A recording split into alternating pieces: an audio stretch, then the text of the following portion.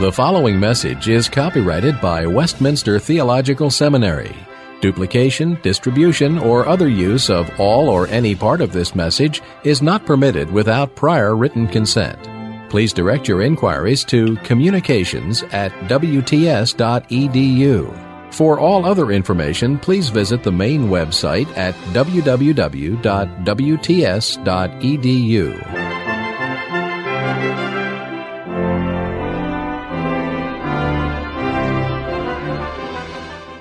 But thank you for the invitation to come and speak this evening and to be a part of your lecture series. I know when I looked last semester at the topic eschatology and then saw all the various speakers down there, I thought, wow, now there's a topic that I would love to be a part of, as I've spent quite a bit of time on it in my own studies and in my own teaching. Now, I tried to be slightly provocative with this evening's title. If you saw on some of the flyers that were around, the title is God Bless America, or the Land of Gog and Magog. And you note that's a reference to the book of Revelation, in which many associate with some form of final battle in the apocalyptic plans of God at the very end, and often has to do with some sort of satanic battle at the very end. This evening, though, I want to begin by saying very clearly that my comments in the topic that we're going to explore, please do not mistake it to be somehow anti-patriotic.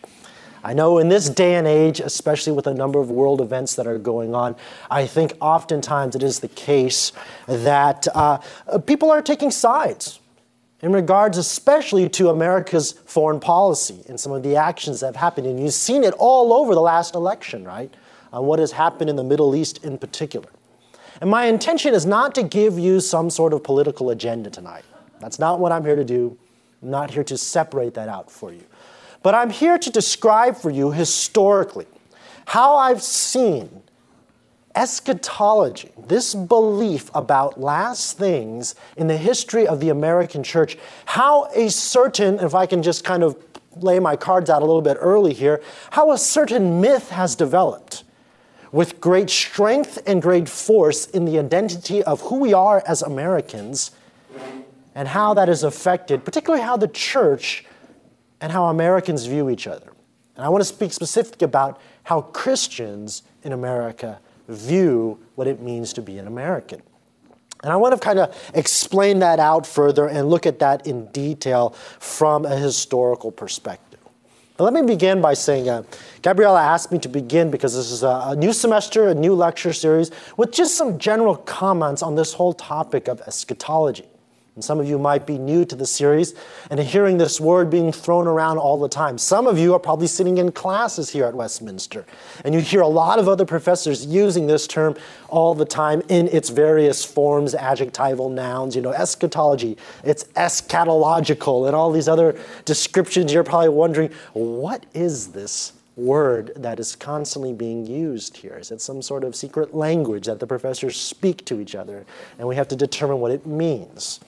I think what Gabriella was saying in the beginning, and what you'll probably have heard from other professors in the previous semester, and probably from the remaining speakers this semester, is to describe eschatology as the ultimate things. And in particular, the things that God is bringing which are ultimate. Things like your salvation.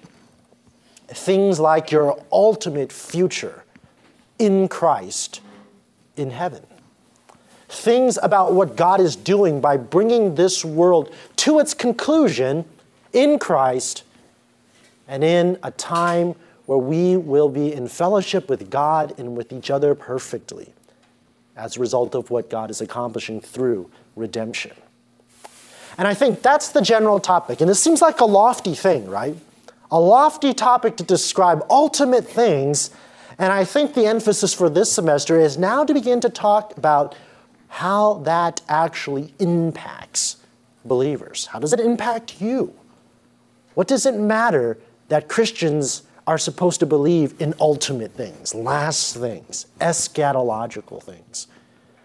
And if that is the case, then How does that play out during particular issues and particular topics as we move along? And I noticed some of the other topics you'll be getting this semester on suffering, on worship, and things like that. But I want to begin by speaking most specifically to an issue that I think has had all kinds of historical misconceptions. And you've probably heard it over and over and have not even given a second thought to it. But before I do that, I'm going to slightly deviate from the definition that we've been talking about eschatology.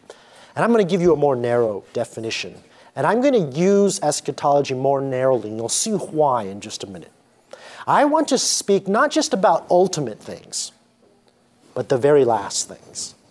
Now, when I am talking about eschatology, I am actually going to be speaking about how individuals within the church, in America particularly, have understood the end of history.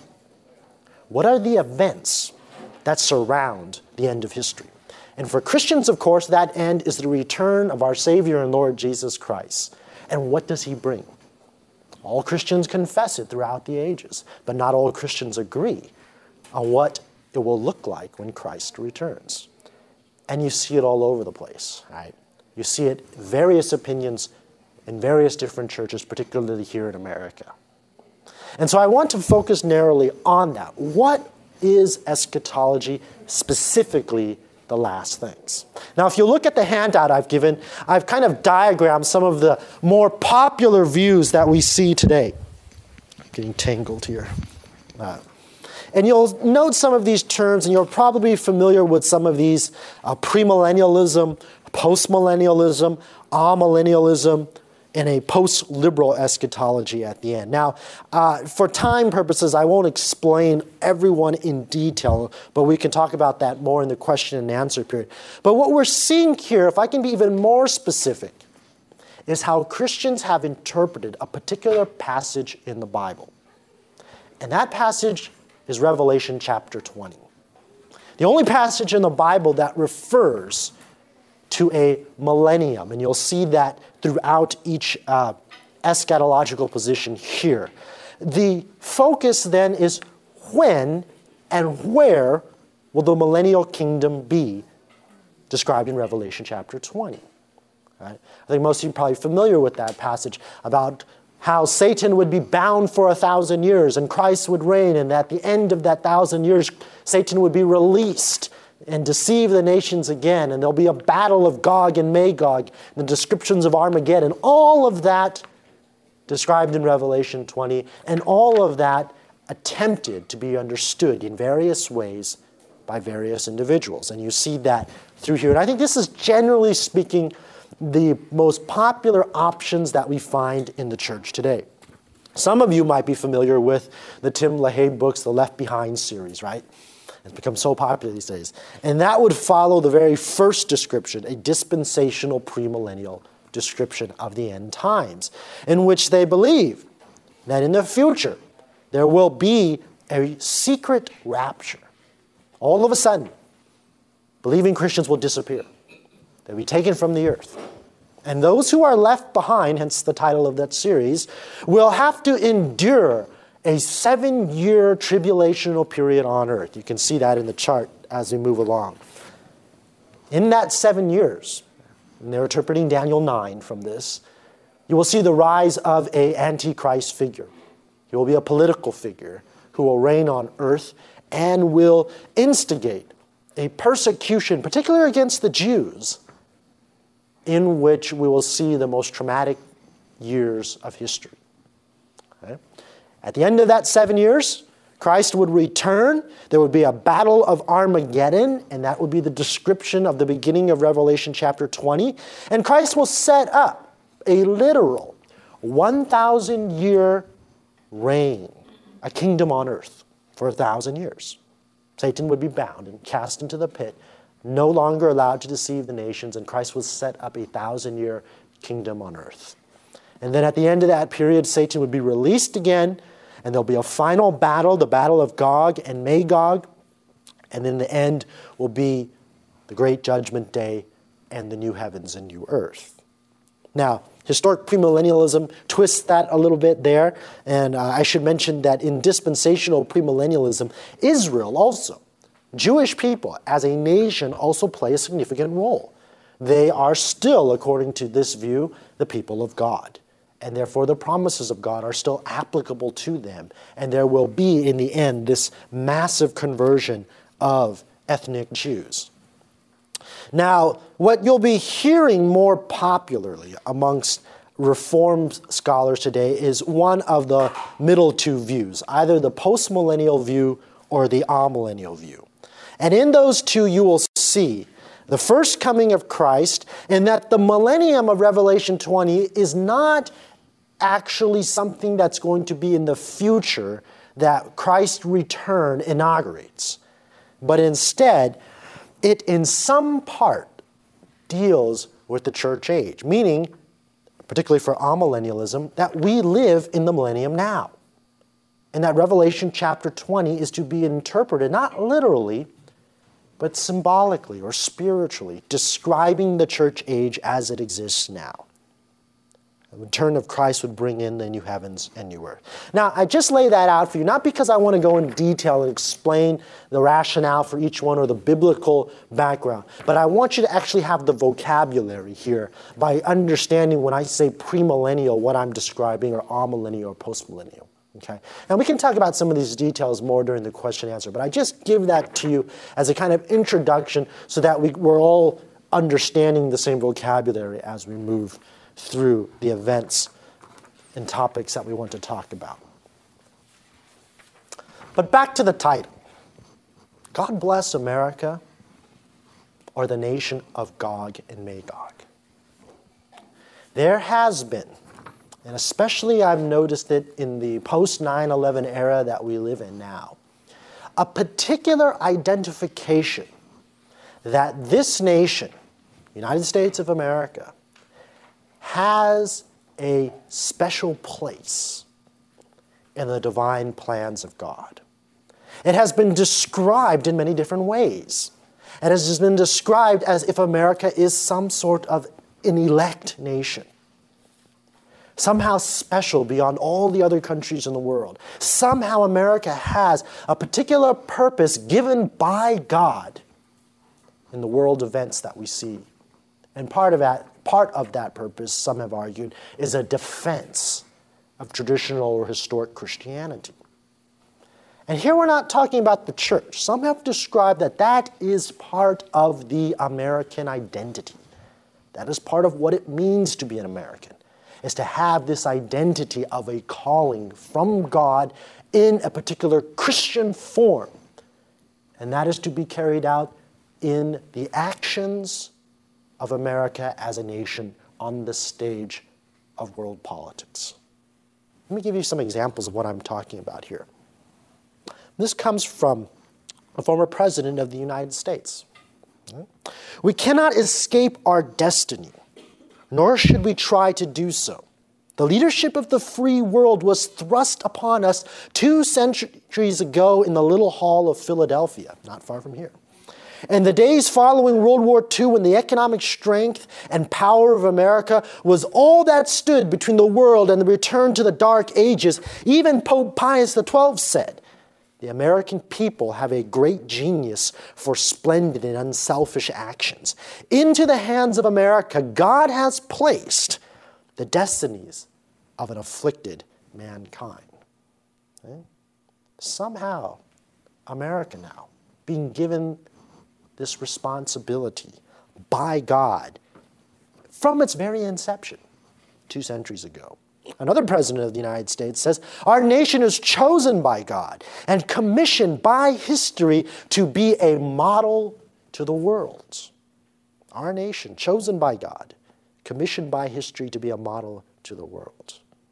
One historian describes it this way: "No other country in history enables us to examine more closely the interaction amongst religious belief, culture, and public life than the United States of America. In a way, the first American settlers were like the ancient Israelites. They saw themselves as active agents of a divine providence. They were a chosen people. It was commonly believed among 16th century English Protestants, and especially by those connected to the sea ship captains, explorers, navigators, ocean traders, and adventurers, that the English were not only chosen by God, an elect people, but were given by Him a special mission to spread the gospel overseas. This is an interesting way of looking at American history.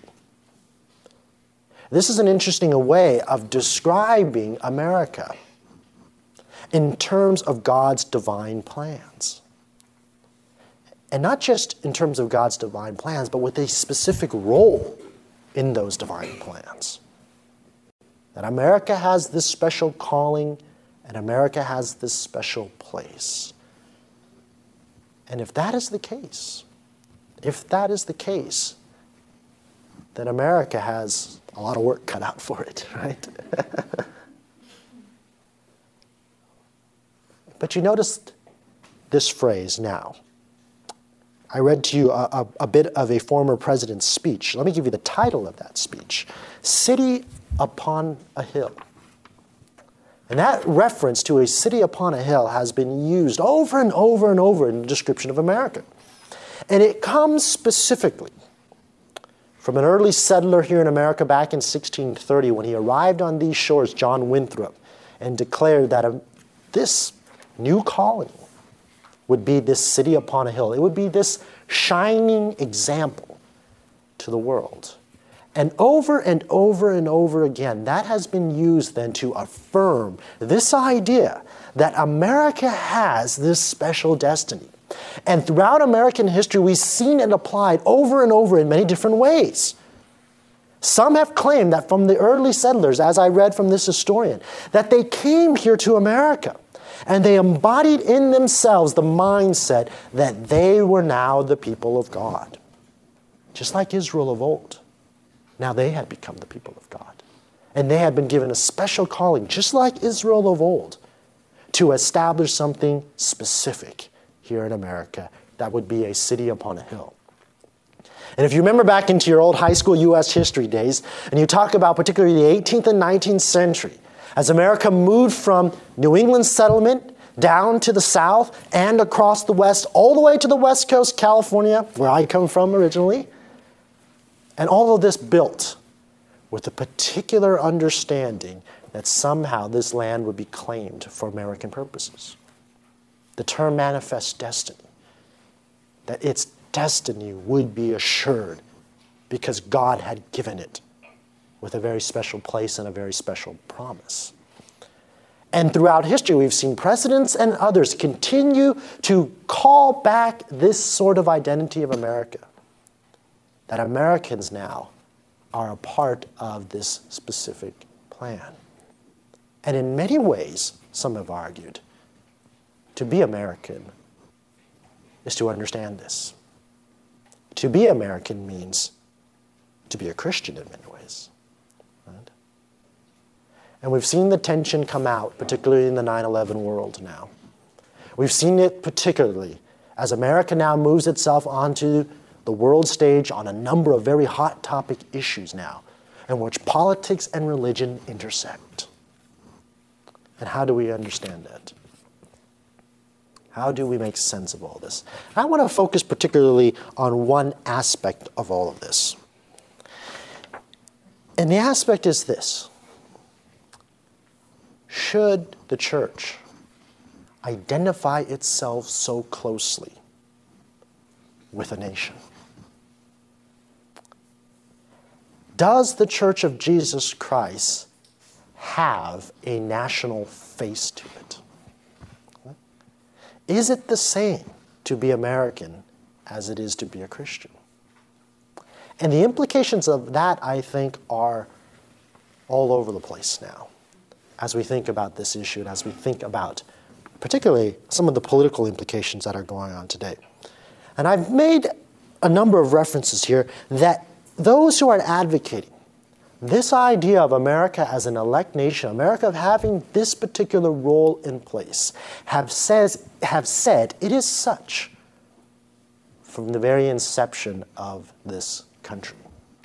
From the very first settlers who came to America, they came with the mindset and intention of establishing this city upon a hill, of claiming for themselves now a specific role and calling in the divine plans of God. And here's where church history comes into play. Can that be demonstrated historically? Can we go back to the 17th century and look and examine what these individuals were writing about and saying as they migrated from old world to new world, not far from here? What was their intention? What was their desire? What were they trying to establish when they came from old world to new? And I think answering that question historically will shed some light on what is it to be American. And how does the intersection then of theology, particularly eschatology, with what it means to be American in the settlement of this country, how should it properly relate? In the 1930s, a professor at Yale began to write on this subject, in which he transformed our understanding of the American Puritans, these first settlers who came in the 17th century. Most had thought these people were backwards. They were strange people. They dressed in real staunchy ways. They had all these puritanical practices. They left the old world in order to live in a kind of commune lifestyle as settlers here. They were backwards people. This professor reversed that entire understanding. That in looking at their writings, he began to make the argument, and correctly, I would argue, that they were actually the intellectual elite of their time. That to be a Puritan in the 17th century was to be the intellectual elite of your time. They were the ones who were as well versed as anyone in the philosophies and theologies of their day, writing and interacting with the cutting-edge thought of the 17th century. They weren't backwards at all. They were the brightest. And in many ways, they were the elite of their time. Their pastors were graduates of the best universities of the old world, particularly Cambridge University. And in doing so, he transformed a particular understanding of New England Puritanism. And for that, there is a debt to be paid from historians ever since who have started to examine that period. But this historian also did one other thing. He began to look at these sermons written by these pastors, in which they began to describe what they were doing in biblical terms. And he began to look at these sermons in which there was a lot of use of the Old Testament imagery of Israel.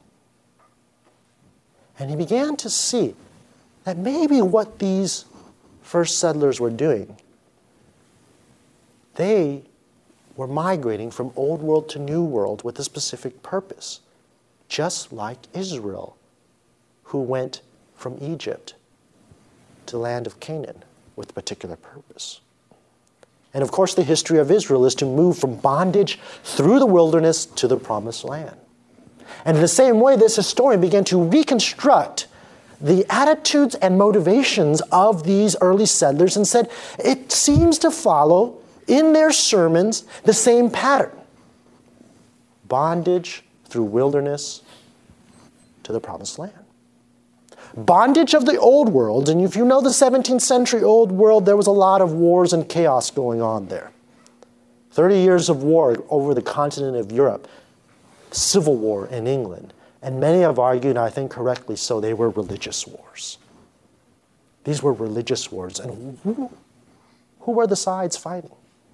Protestants and Roman Catholics, shedding blood all over Europe. You look at Northern Ireland today, you look at the conflicts that are happening today, the roots of those conflicts date back into the 17th century. And so fleeing from that old world, and in particular for these Puritans, seeing in that old world the dominance of the Roman Catholic emphasis. And if you're familiar with some of the Protestant understanding back then, particularly from Luther, they had already claimed that the Pope was Antichrist and had identified then the Roman Catholic authorities and structure with the powers of Satan. So leaving that old world of bondage, Perry Miller, this historian, assumed that they traveled over the Atlantic, this wandering in the wilderness, to come now to a new promised land here in America. Okay? Because they had a purpose. Because God had called them to be a city upon a hill. Now, many historians picked this up and said, this explains it. This explains what would motivate someone to leave Old England, travel so far, and come to New England here now to establish for them what they thought would be now a pure country. A country now that would establish itself as a light unto the rest of the world, a godly society. And many began to look and say, well, how do they explain it? What theologically was the justification for all this? And they determined it was their eschatology. Their eschatology, the other historians have argued, is the reason why they moved. What do we mean by that? Nearly all of these New England Puritans, we would describe them in that early period of time as some form of premillennialism. Okay? And the specific characteristic of that is that they all believed that sometime in the future, there would be a 1,000-year millennial kingdom. They hoped for it. They believed it. They thought it was coming. Those who followed this particular interpretation that I've been describing, from this historian Perry Miller and all the way down, had said, there it is. That's why they came. They came to America because they believed that they had a special calling, and that would be to build this millennial kingdom here in America. They thought they were now the elect people. They thought they were like Israel. In fact, they were the new Israel. And they would come to America to build Christ's kingdom here in America. That was their hope. That's why they came. Now, of course, moderns would say, well, come on now. Who believes that? Who believes that America is going to be the kingdom of God? Well, of course, we're all moderns now. We've been through the Enlightenment. We know no such thing will happen. But nevertheless, that attitude of being special and of establishing something special by some sort of divine right continues on. And America continues to have that identity. You know why? Because of this.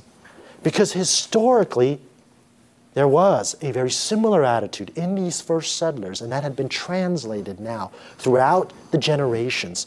Even though, yes, we're enlightened now, we don't necessarily buy all of their religious commitments. Nevertheless, their attitude and their motivation and their outlook for this America is the same.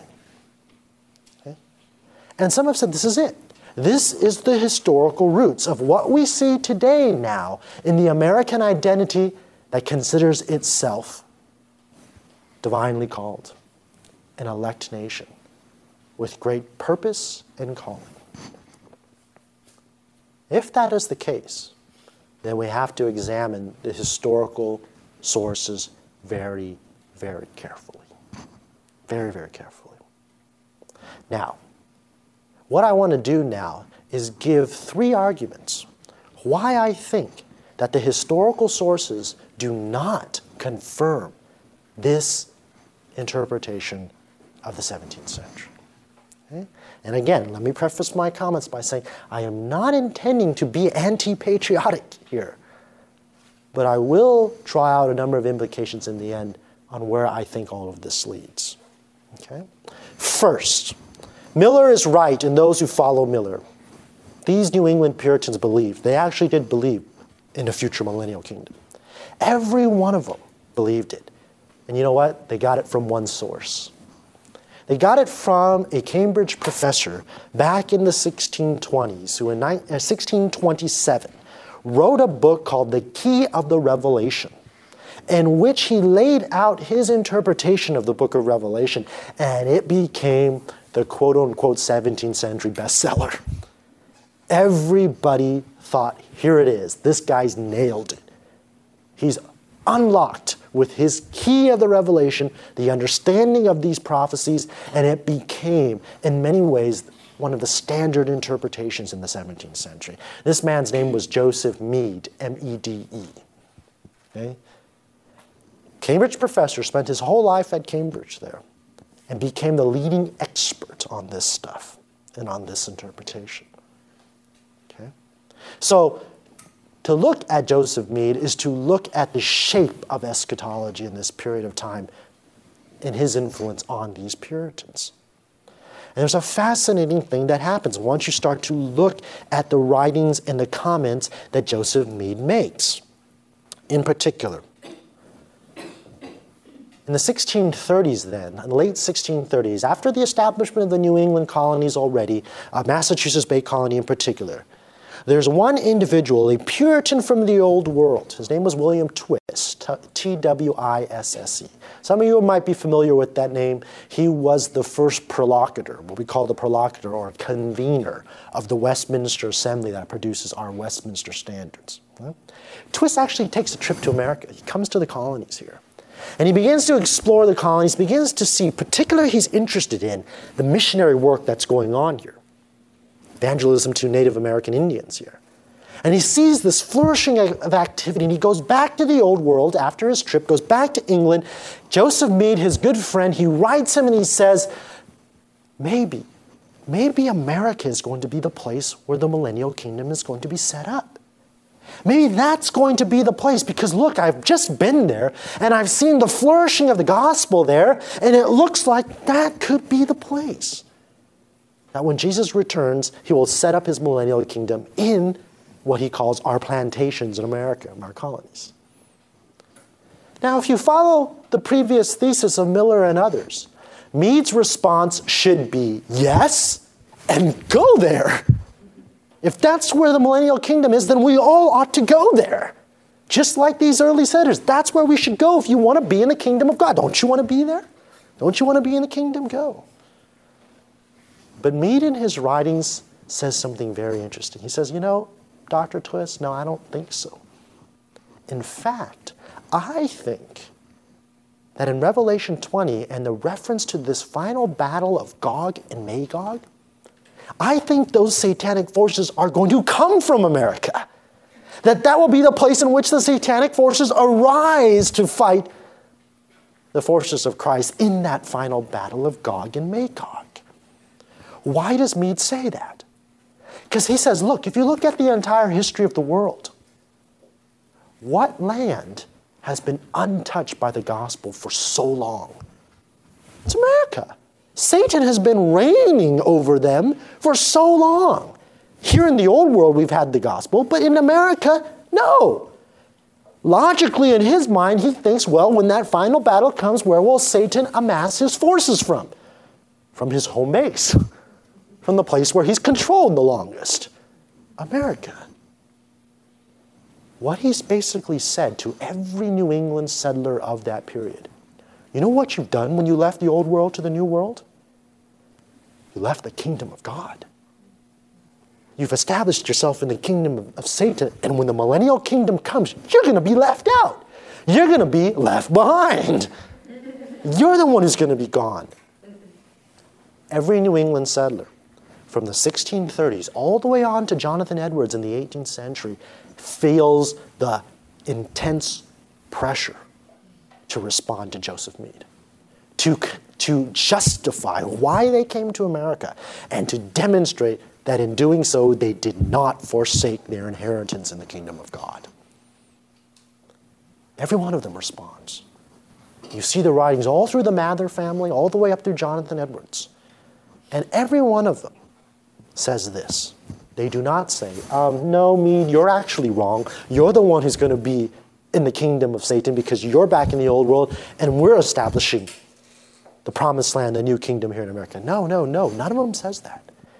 Everyone says, yes, you're right. Old Europe will be the center of the millennial kingdom. But its geographic boundaries will extend across the Atlantic and include us in the new world. We will be a part of the millennial kingdom because its expanse will be so great. as to incorporate us in the new world. If that's the case, then it's very hard to justify that the reason they moved from old world to new was because of some sort of abandonment of the old and the establishment of the kingdom of Christ in the new. They would not have responded that way if it was the case. Second argument here.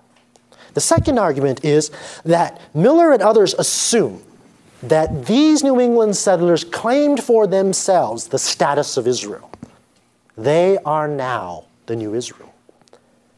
That the reason why that God's promises will be fulfilled in them is because they are Israel now. And everything that God had promised Israel has somehow now been transferred to them. They are the new Israel. But there's a problem. The most common interpretation of Romans chapter 11 in this period of time amongst all of these New England settlers was that they believed that Paul was teaching in Romans chapter 11, where it says all of Israel will be saved, that Paul is speaking about ethnic Israel. They all believe that in the last day there will be a conversion of ethnic Jews en masse, a grand conversion in which Jews would return back to God. They would be saved. Why? Because they're the people of God. Because God's promises to them are still alive and real, and that they are still the elect people of God. Israel. How can they claim for themselves earthly promises if it still falls upon Israel?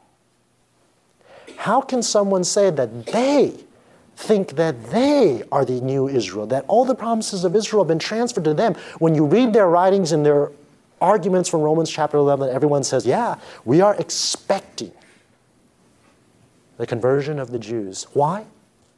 Because they're the people of God.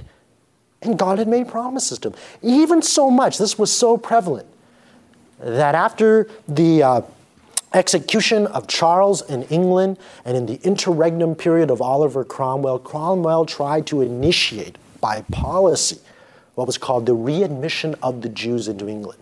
Meaning he wanted to gather the scattered Jews and bring them to England because he believed when that time comes and when they are converted, and if they're all in England, we're going to be blessed. So he argued for the readmission of the Jews.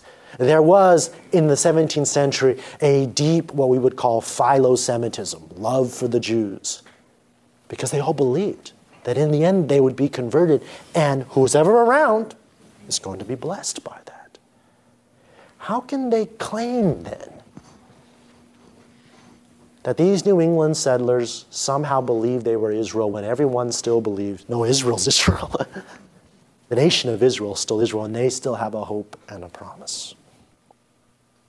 Where's the problem at this point? What is not understood as historians have re-examined these early New Englanders? Here's where I think the problem is. What I've basically tried to do so far is to demonstrate history's full of interpretations. Okay? When you read other historians, they're full of interpretations. And we have to, in one sense, read it critically. And we have to examine the sources and see if they really bear out a particular interpretation. And if not, why not? If you believe me, why have historians that I have painted out there now misinterpreted all of this for so long? These aren't stupid people, honestly. These are professors holding posts with seniority much higher than mine. What happened here that created a particular myth, I would argue, in this early 17th century period that has perpetuated then an identity within America that I don't think the historical sources bear out? I just demonstrated a couple examples why. And here's why I think there's been if I can describe it this way, a glitch in their research. Something they've missed. Okay? Something's happened here. And it can be reduced, if I can put it simply, to this. They lack a theological understanding of what happened. All of these individuals that have been following this particular interpretation are historically or literarily trained. They're professors of history or they're professors of literature. And none of them have formal training in theology. And theology is necessary because if you're going to try to understand what a 17th century pastor or theologian is writing about specifically in his interpretation of Revelation 20, you better understand his vocabulary, you better understand his background, you better understand the theological world that he occupies. Or you're going to miss things. You're going to miss things. How so? You and I'm sure, have heard hundreds, if not thousands of sermons preached from the pulpit from the Old Testament in your churches, right? In which ministers do preach from the narrative of the history of Israel and talk about that history of Israel. And then they start to draw applications to you, right? And oftentimes, of course, it's to demonstrate, first off, that that history of Israel points to Christ. But in doing so, it also has principles to teach the church today, to teach Christians today, either by warning them of what Israel did or did not do, or of describing the blessings that God has promised in a typological form in Israel that are fulfilled later in Christ and have now come to the New Testament church in Christ. And we all understand that. We've heard it, right? Sunday after Sunday as it's being preached. And never once, I would suggest that you sat there and thought, hey, wait a minute. The pastor is saying, I'm Israel. He's saying, I'm actually Israel. That I'm the literal Israel. That everything that God is saying about Israel there, it's me now. It's mine. I am Israel. You would never confuse that, right? You would never confuse yourself with Israel because you understand how sermons operate. You understand how the Old Testament works as it's being now applied in the New Testament church. It's as plain as the nose on your face because you've heard it and seen it.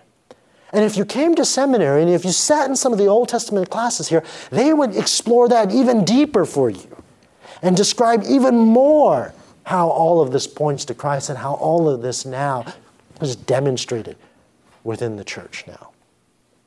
And never once would there be this strange confusion where you would walk out of a room thinking that you are actually a Jew. No, that wouldn't happen.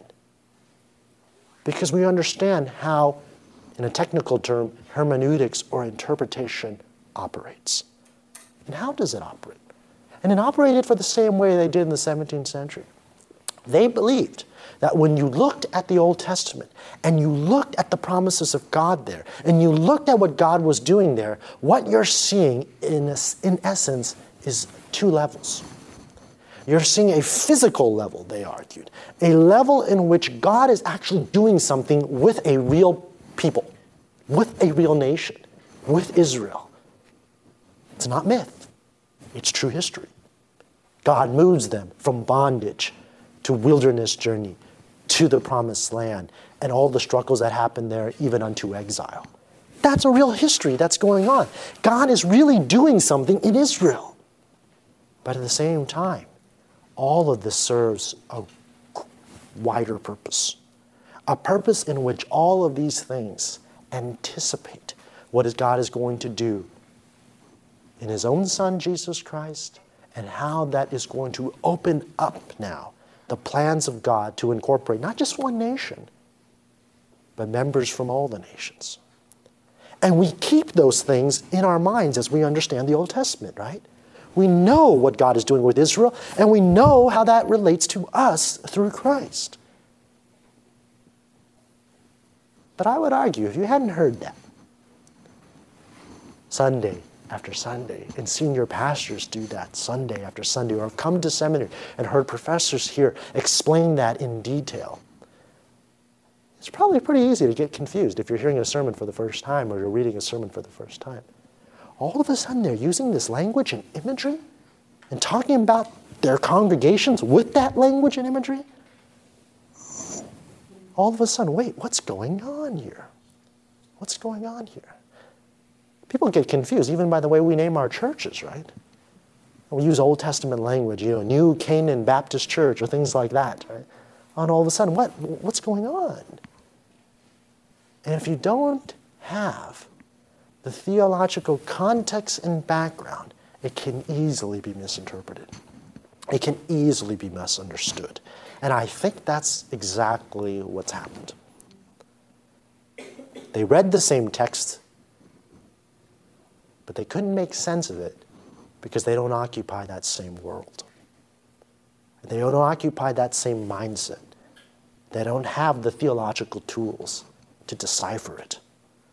And so instead, they apply all other kinds of theories to try to understand.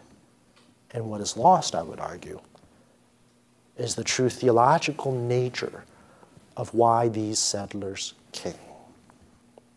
Now, I've argued it's not because they wanted to come and set up some kind of millennial kingdom here.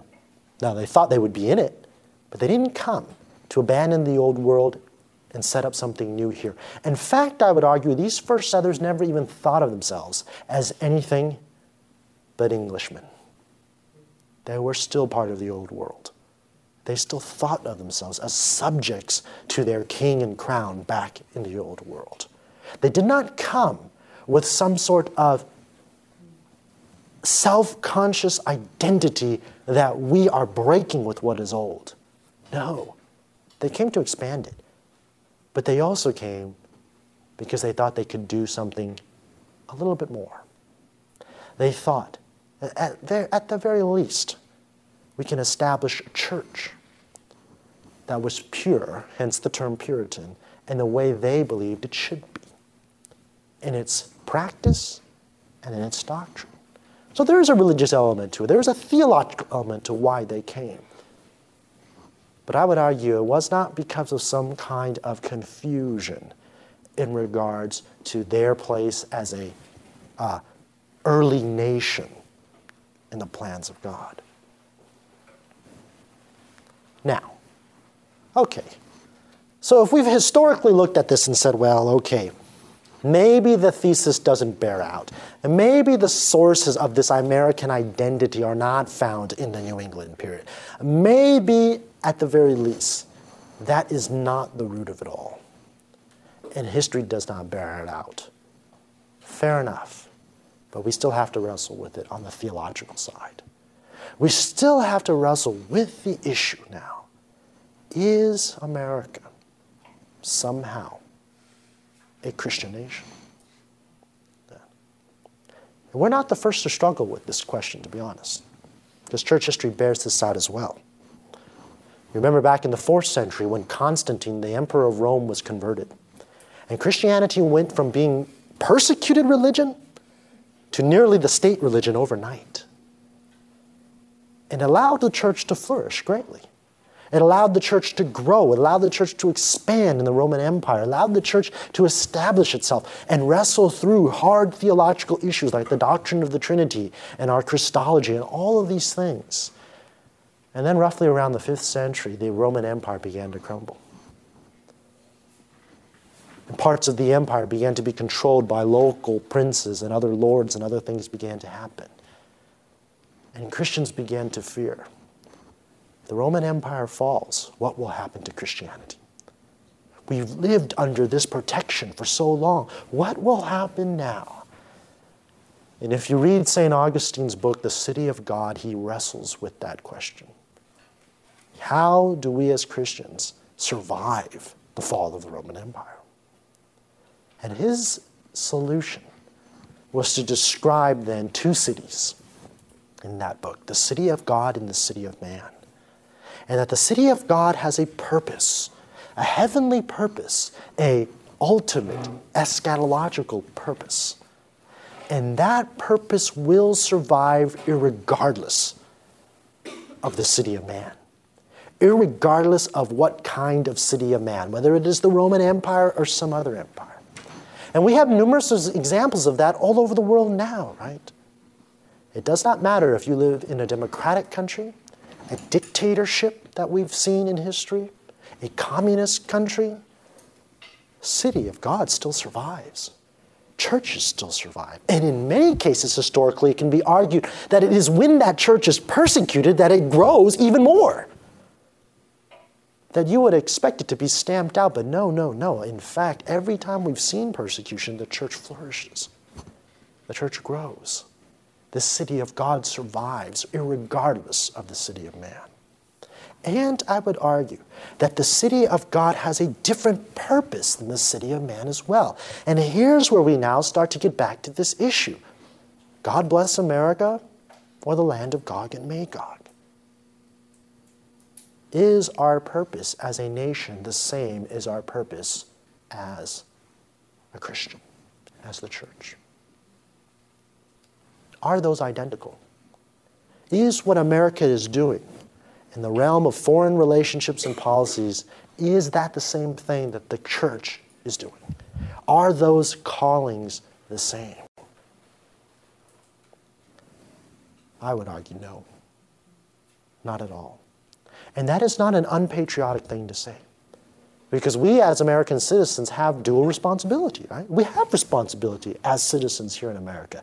Yet we also have responsibilities in the church. And those are two different things. And to keep that in mind as you explore issues now is to demonstrate what Augustine described, city of God, city of man.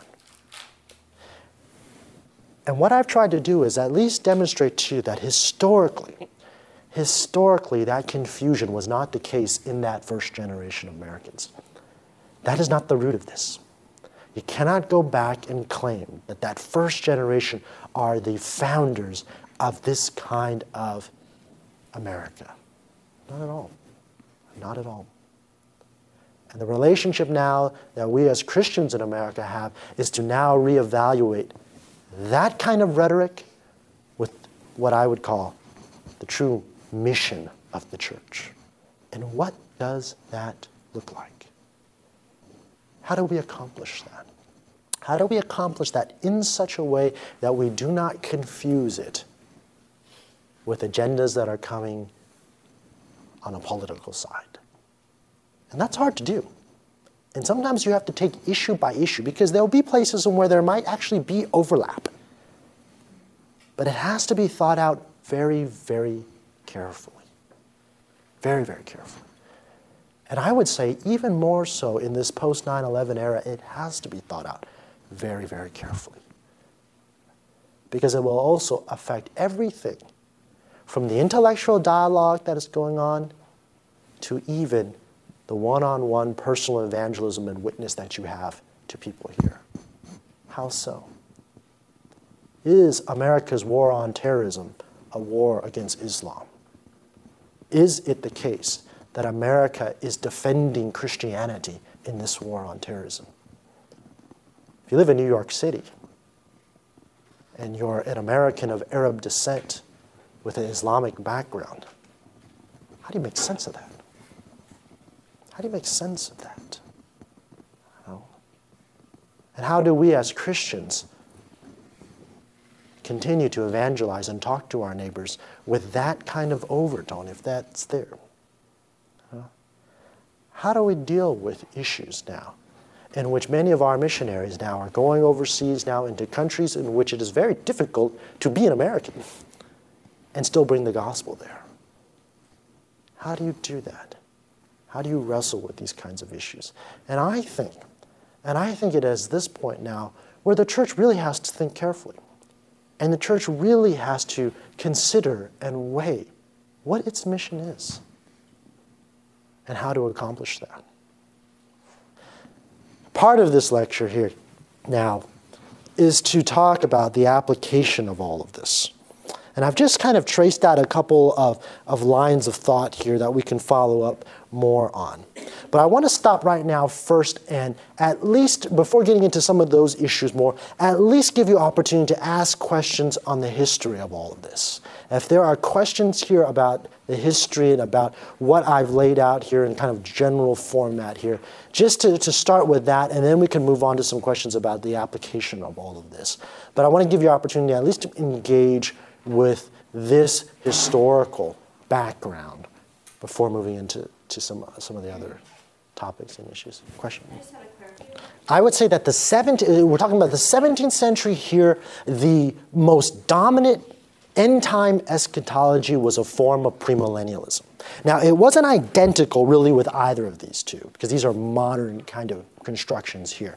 But it was similar in the sense that they all expected, for the most part, a future 1,000-year kingdom of Christ on earth. They believed that. I would argue, historically, that's the most dominant view in the 17th century. The most dominant. In many ways, it still is the most dominant view in American evangelicalism today. It is not the most dominant view in our reform circles. Yeah, but in wider evangelicalism, and particularly historically in the 17th century, that's a fascinating question. Because what happened in the 17th century, you're right, is very unique. If you were to go back to the 16th century, to the first generation of the reformers, Luther and onward in the 16th century, you will see that the three branches of Protestantism, the three major branches in the 16th century, Lutheran, Reformed, and what would be the Church of England back then, the Anglican Church, in their documents, Formula of Concord, Helvetic Consensus, and the Articles of England, this premillennialism, or in their language, millenarianism, was considered heresy. Yeah. There was a radical change that happened in the 17th century, and it was so radical that I would argue became quite the dominant eschatology, which these New England settlers were part of. Sure. The question was asking the form of eschatology in the 17th century, was it premillennial? I think that's the general question there. Right. I mean, America carves itself up today demographically in all kinds of different ways now. That Southwest has much more of a Latino, Hispanic flavor to it. It could be argued parts of the western, far west coast are more Asian than anything else now. I mean, all kinds of different ways. But the interesting thing here is people don't realize, I think, that even though you're living in a world that is technologically very different than ours today, nevertheless, the dissemination of information is quite amazing.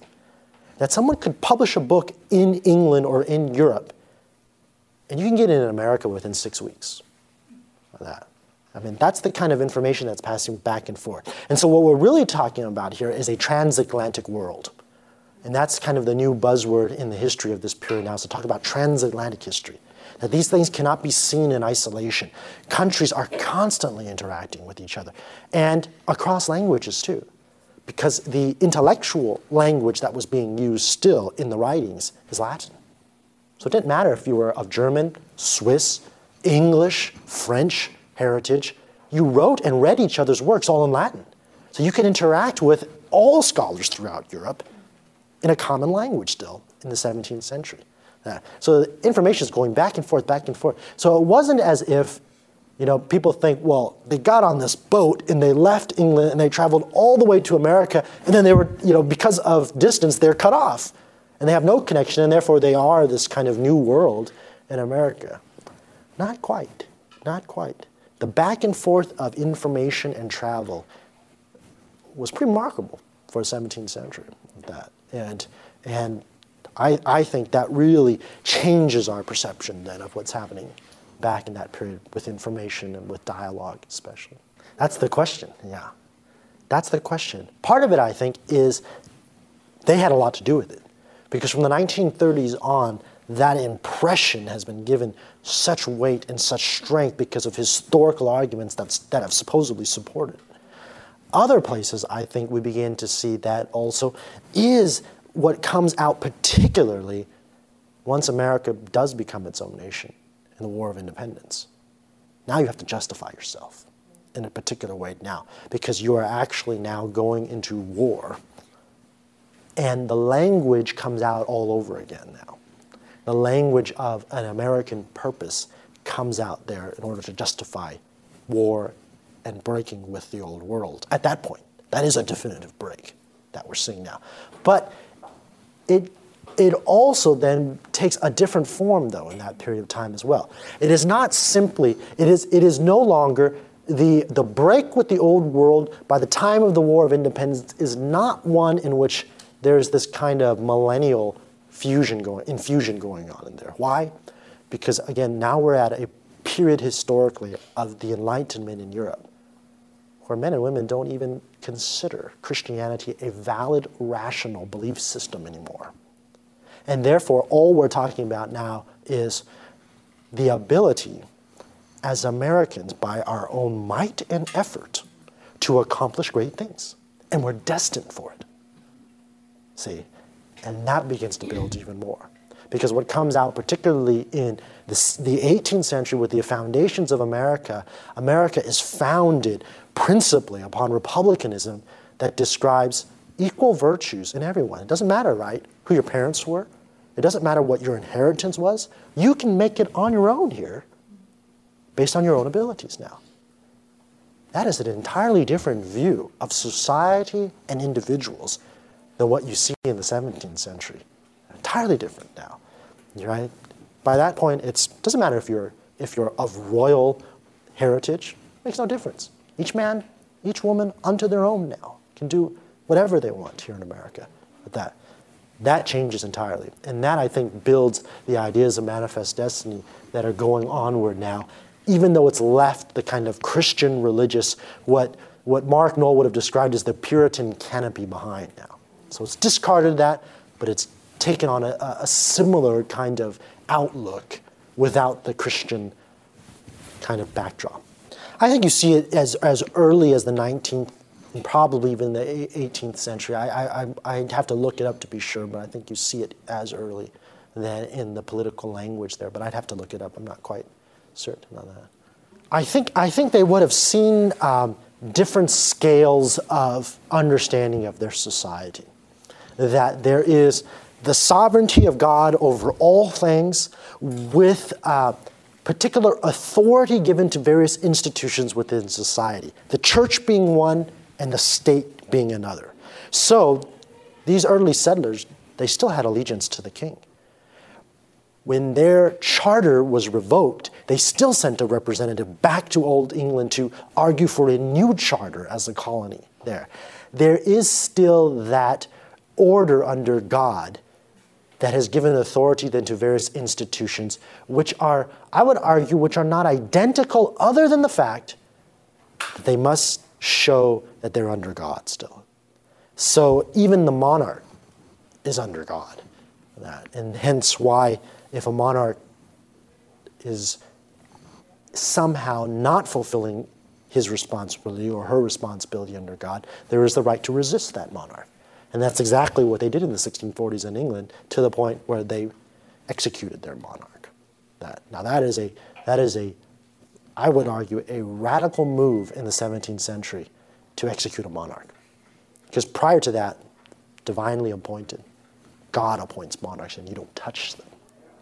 Now, all of that changes again, I would argue, by the foundation of America as its own nation in the 18th century. But I think they would have seen, under the sovereignty of God, different institutions given different authorities by God in that way. But nevertheless, all having to demonstrate their allegiance to God in some form. Now, again, I think some could say, well, what's the difference there, Jeff? You know, if you're going to say that they're under God and there's a church, but there's a government that still is under God, isn't that a Christian nation?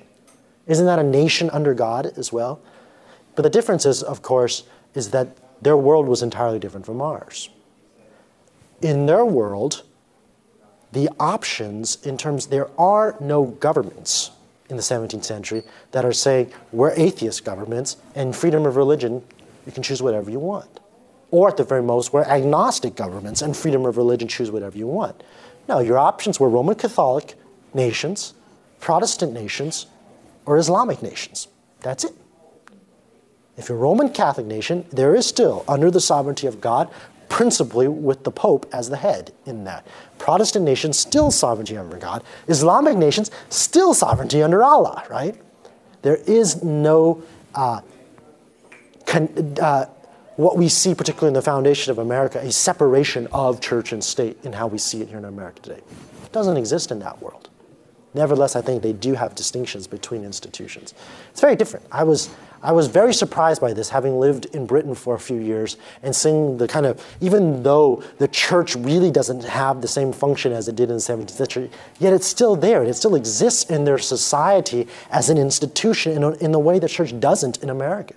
It still has a stately function within British society that American churches do not.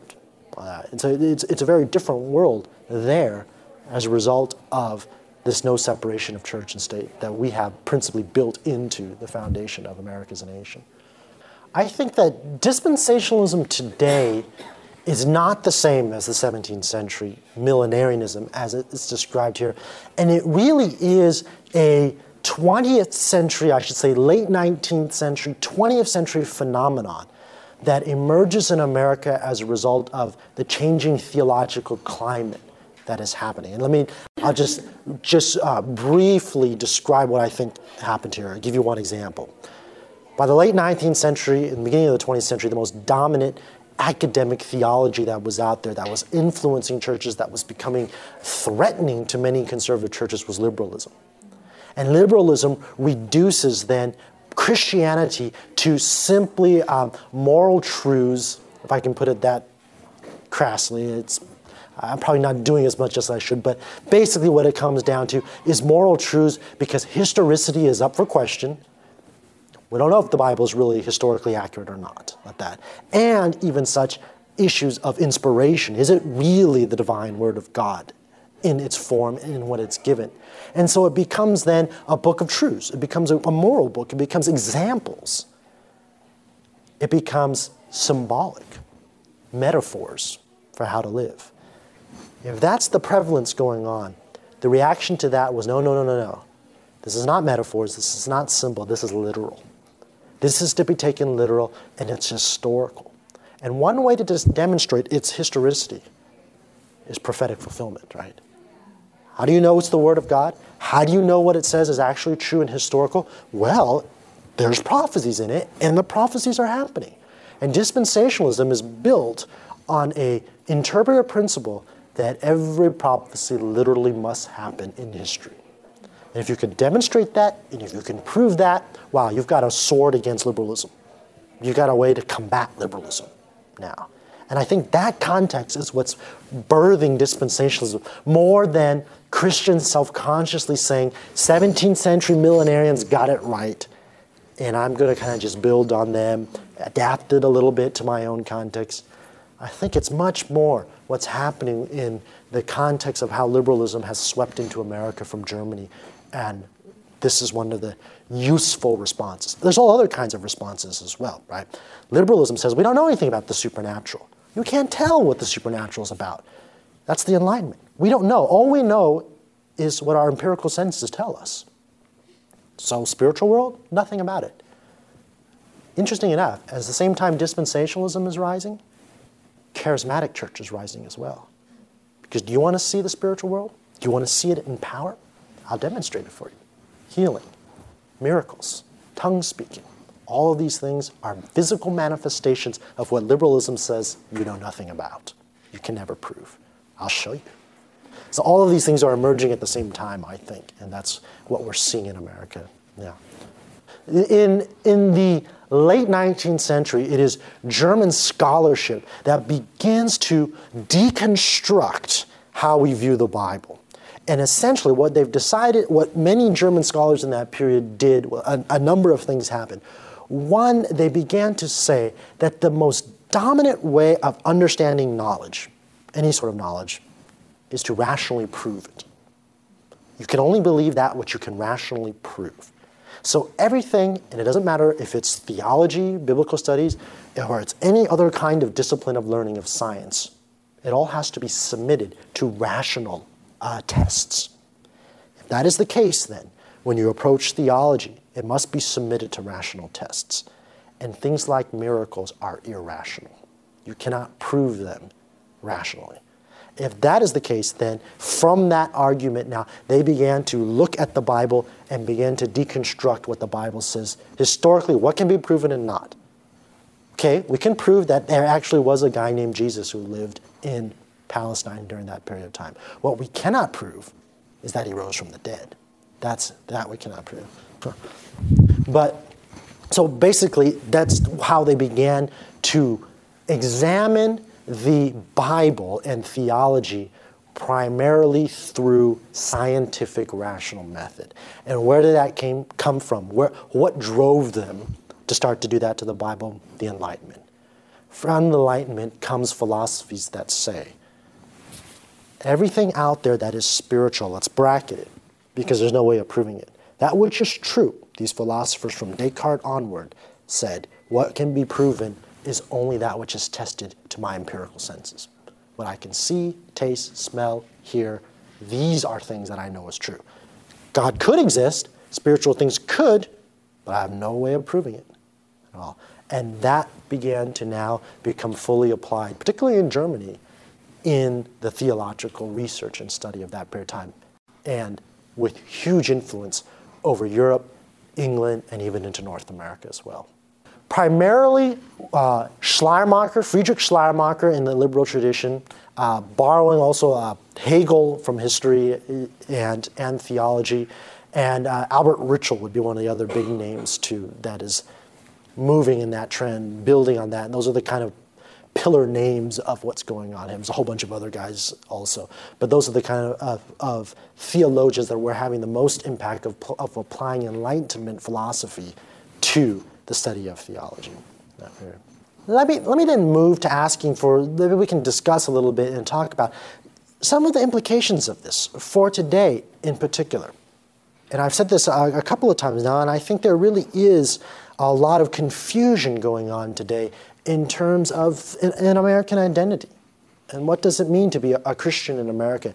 And it touches all kinds of issues too. Is it proper, we've seen this argument, is it proper to have the Ten Commandments displayed in a public courthouse? Everything from that issue all the way to how we interact in the Middle East and what's happening there and how religion affects what is happening in regards to particularly Muslim nations.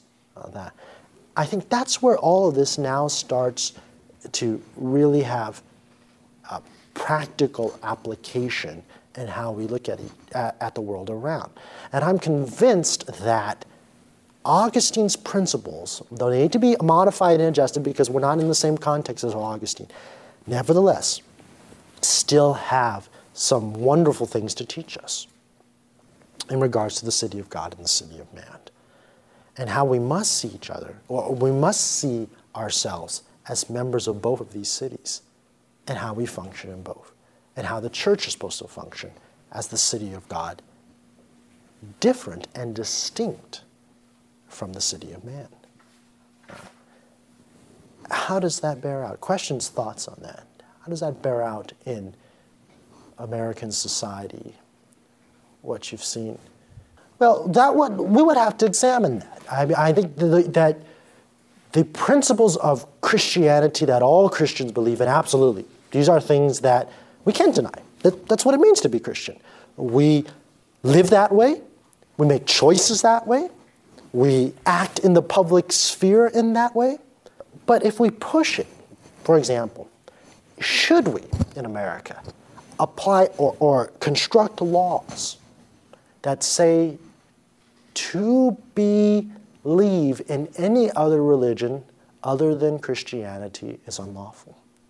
Should we mandate Christianity as a religion? If, now, we as Christians believe Christianity is the only, we're not a pluralist, right? We don't believe that there's all different kinds of religions that can get you to God. I really believe in the exclusivity of Jesus Christ as the only way unto salvation.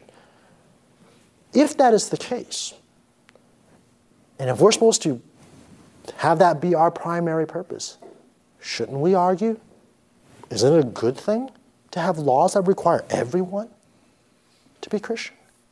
If that's the case, sure. So it's not a Christian principle to force, to compel people to now others have thought it is actually, right?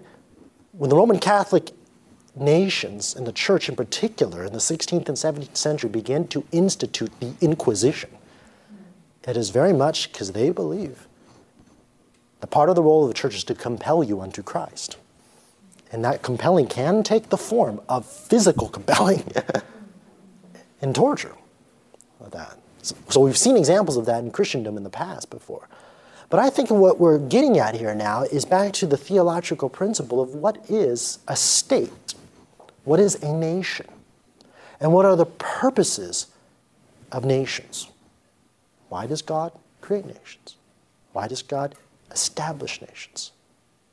And I think what we see in the establishment of nations, I would argue, is the principle of justice, right? You got to have justice, especially in a fallen world.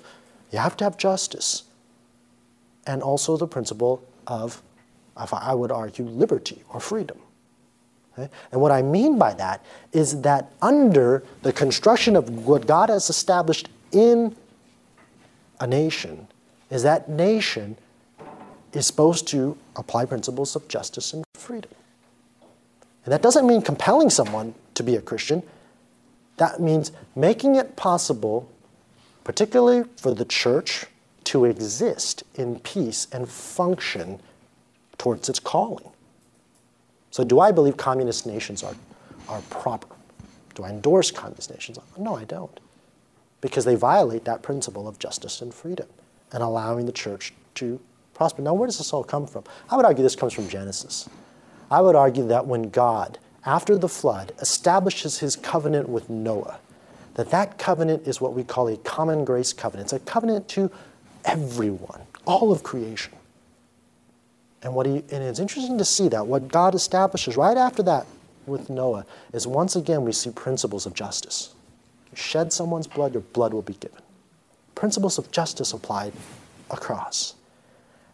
And so establishing a nation then is to establish it upon justice now. And that means, and I would rightly argue here in America, the freedom of religion. I would not argue for Christianity being the state religion here, but under that, the protection of the church and the freedom for you and I as Christians to live as Christians, to act as Christians, to, in the public sphere, in the political sphere, to vote as Christians, to argue diligently for Christian principles there, but never to force or compel someone into the church. Yeah? Never to force or compel someone into the church. And I think that's what we're seeing in this relationship between what it means to be city of God, city of man. The church has its function, but we never want the government to be the church. Now, when the church, you don't have a choice, right? If you come to membership of the church, and if you say to your pastor, you know what, I actually believe that everyone from Hinduism to Buddhist and all these other people, they will be in heaven too, because they're devout Buddhists or devout Muslims or devout Hindu. Conservative Christian pastor would never let you become a member of the church for believing that, right?